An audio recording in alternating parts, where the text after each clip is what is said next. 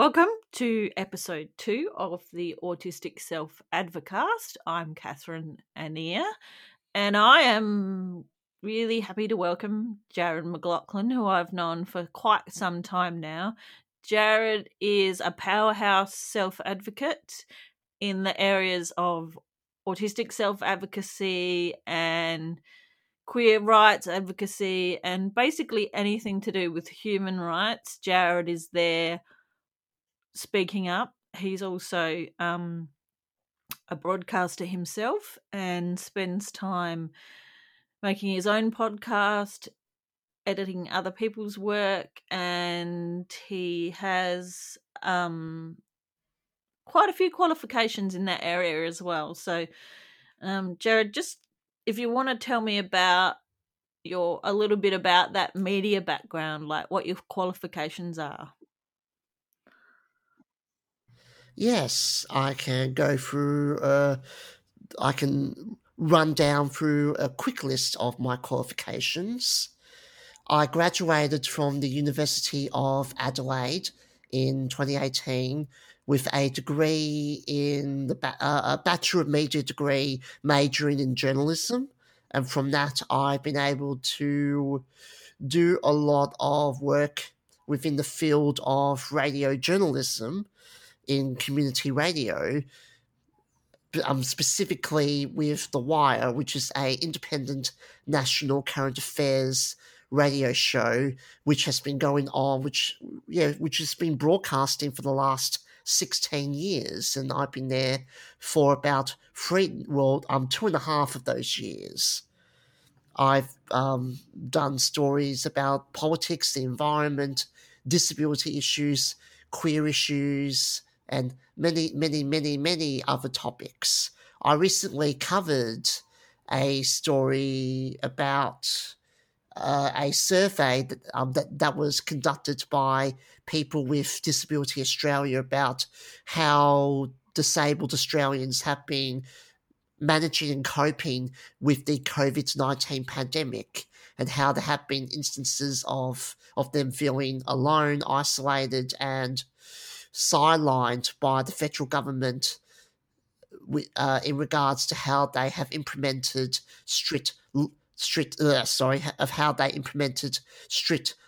lockdown measures during the pandemic, which has been going on for over 3 months. And yes, I do have my own podcast. It's called What's the Quarantine? I began that back in April. So, Jarad, being a self-advocate is what this podcast focuses on. So what makes you a passionate self-advocate? What makes me a passionate self-advocate? It's all to do with the tenacity and perseverance in how you want to make yourself known and how you want to be that voice for those who don't have a voice themselves, who are too terrified or scared to speak up or to attract attention to what it is that they want to talk about. And I can relate to that so much, because I didn't know that I did have my own voice, or that people would want to hear me give any opinion or thoughts or even ideas or perspectives about how a person can be able to live in the community where they feel that they can't contribute to it. And it took me quite a few years to cultivate my own voice and my own persona as a self-advocate.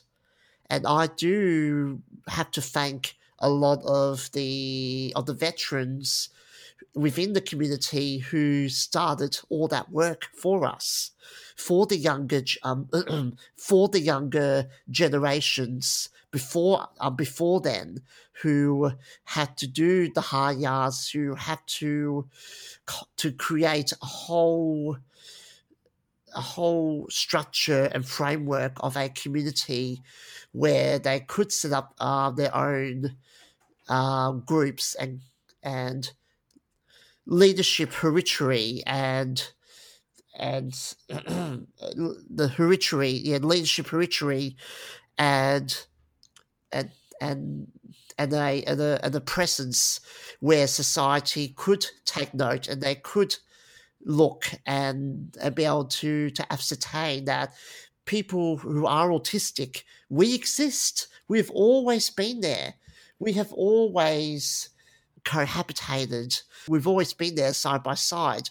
But unfortunately, because the majority mindset is you have to be neurotypical, you cannot be different. You cannot go and detach yourself from the status quo.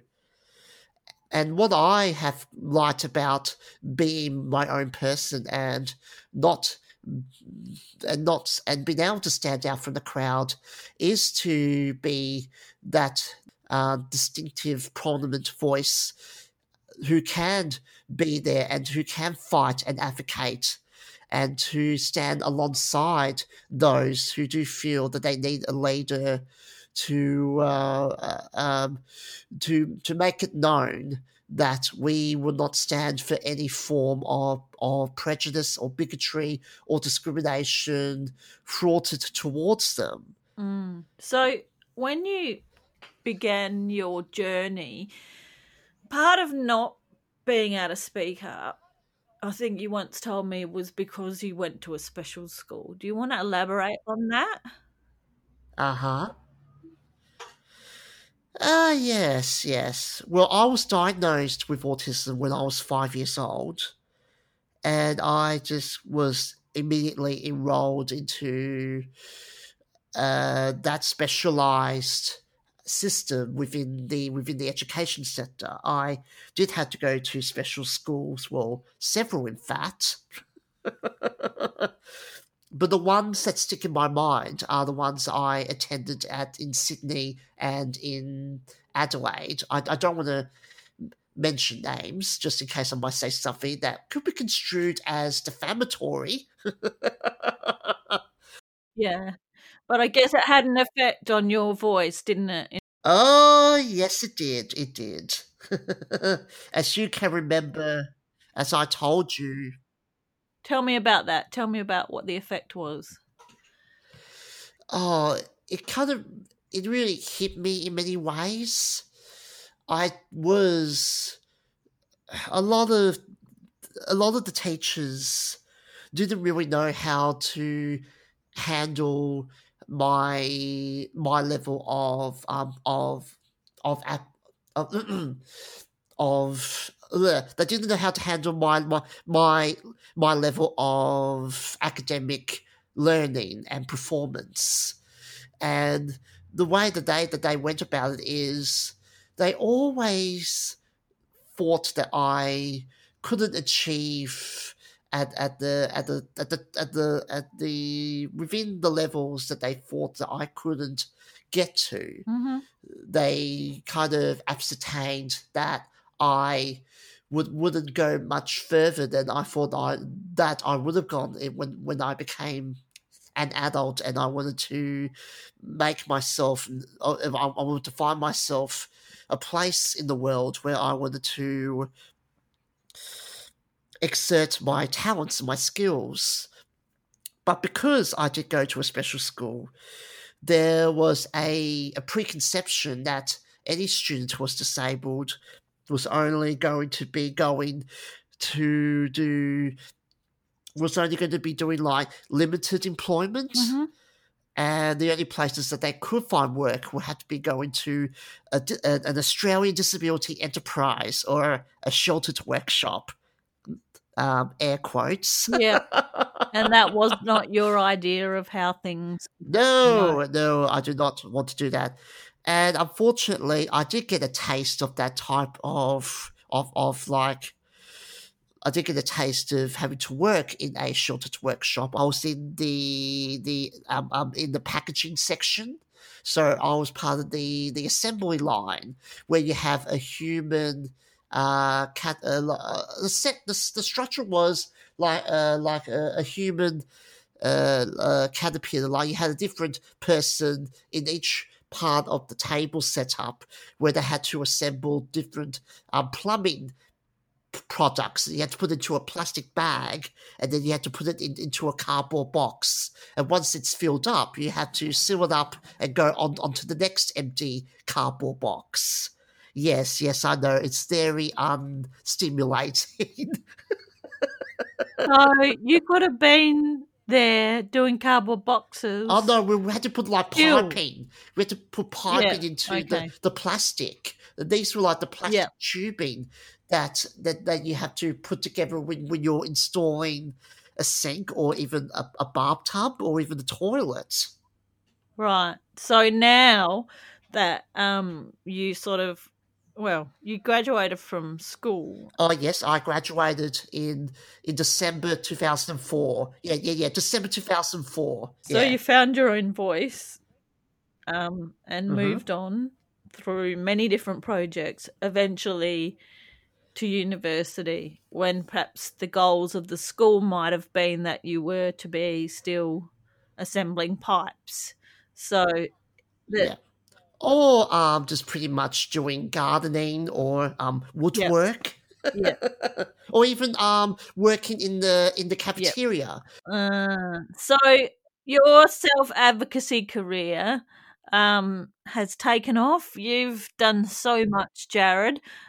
When I publish the podcast, I'm going to put a link to some of the things that you've done, appearing appearing on behalf of the autistic community, the queer community, and just generally being a voice of a disabled queer man, um, living with, you know, vision and hearing impairment as well as being autistic, means that you've got some unique perspectives. When it comes to, I guess, tips that you might give other self advocates, how would you encourage people to find their voice, especially if they're coming from settings where you've come from, where they feel a bit demoralized?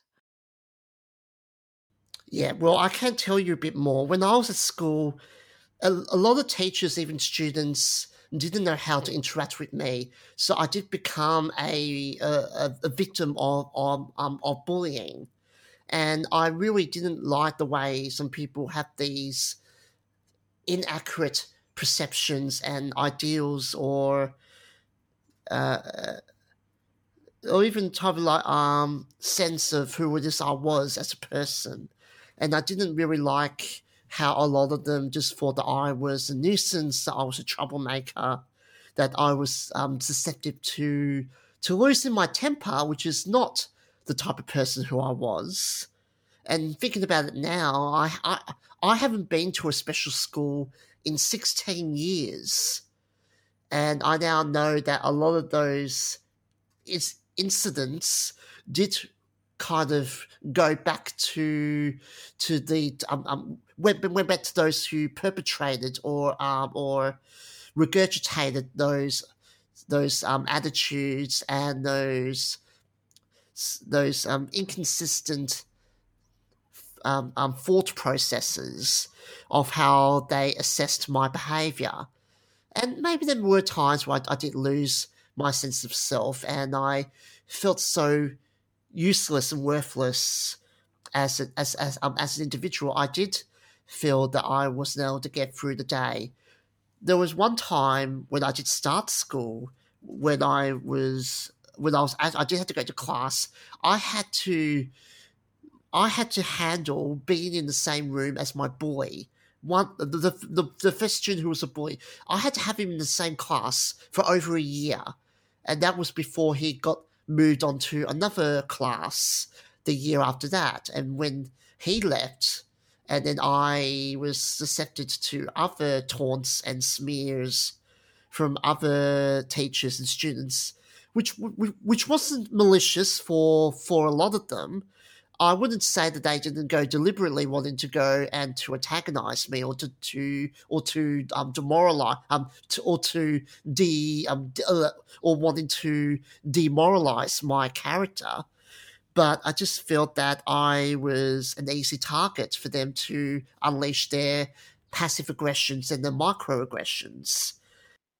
So how do you come back from that, Jarad? How do you come back from that You had to experience? have a lot of strength, and you had to have a good group of friends who will always be able to who are always there to pick you up and to dust you off and to encourage you to keep persevering, to keep moving, to think about what it is that you want to do. And even I had to do a lot of soul search. I did a lot of soul searching after I left school, when I did, because there was a time when I was doing volunteering work and doing computering courses at Hamilton Secondary College, where I didn't know that I fit anywhere. I didn't know what my purpose was as an adult. I didn't know what my talents beckoned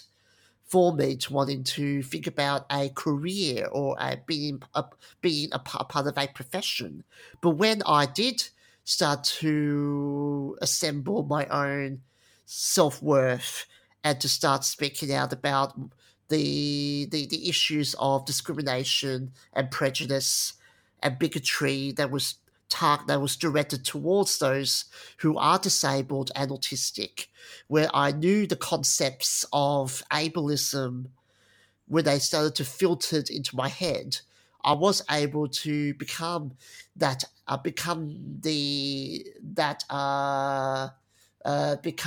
that, I was to be able to start training myself to be that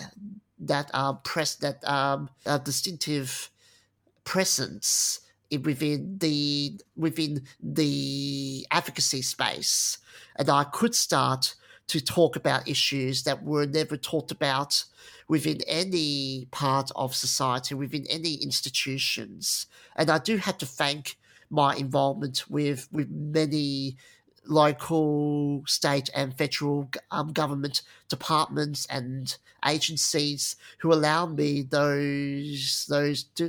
who afforded me those outlets for me to start training myself, to start maturing and growing into the self advocate that I present myself as today.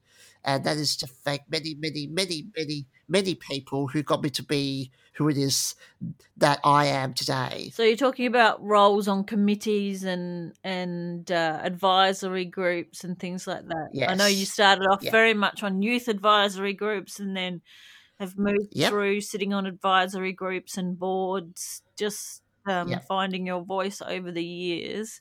And then finally, with this media career, amplifying your voice as well. Yep. That's pretty much how it actually transcended. Mm-hmm. I went from being involved with the Youth Advisory Committee with the City of Marion up until 2010. And around that time, I also got to be involved with the Ministers' Youth Council. I was a member of that council for 2 years. And then since then, I got to be involved with many other councils and committees through many non-profit and governmental organizations and departments and firms. It's about my reputation and about my presence. Yeah, and so I'm all about building my reputation, my presence, and that has really helped to make myself known within many political circles and within the disability and the LGBTIQ community as well. I managed to put myself out there and say that I want to help. I want to be that guiding influence that wants to be able to make it, who wants to elevate voices and perspectives throughout those who do have a disability, because many years ago we didn't have those opportunities and we had to be over reliant on allies who had to be our representatives. They had to do all the work for us. But now we are at a point where there are more self advocates than allies within the LGBTIQ plus disability um, um, advocacy space. And I think from then on, and even now, we can be able to train and to mentor more voices and more advocates to wanting to be there for those who don't ever feel that they can be able to make themselves feel as wanting to contribute to the conversation or to the debate. Because I can tell you now, you do have worth. You are worthy. You do have something to give, and it's not right to let yourself be swallowed by self doubt, or even having to handle the trepidation by people's bigoted and outdated attitudes and perceptions of how they think any other person who isn't like them can function and live in society like they can.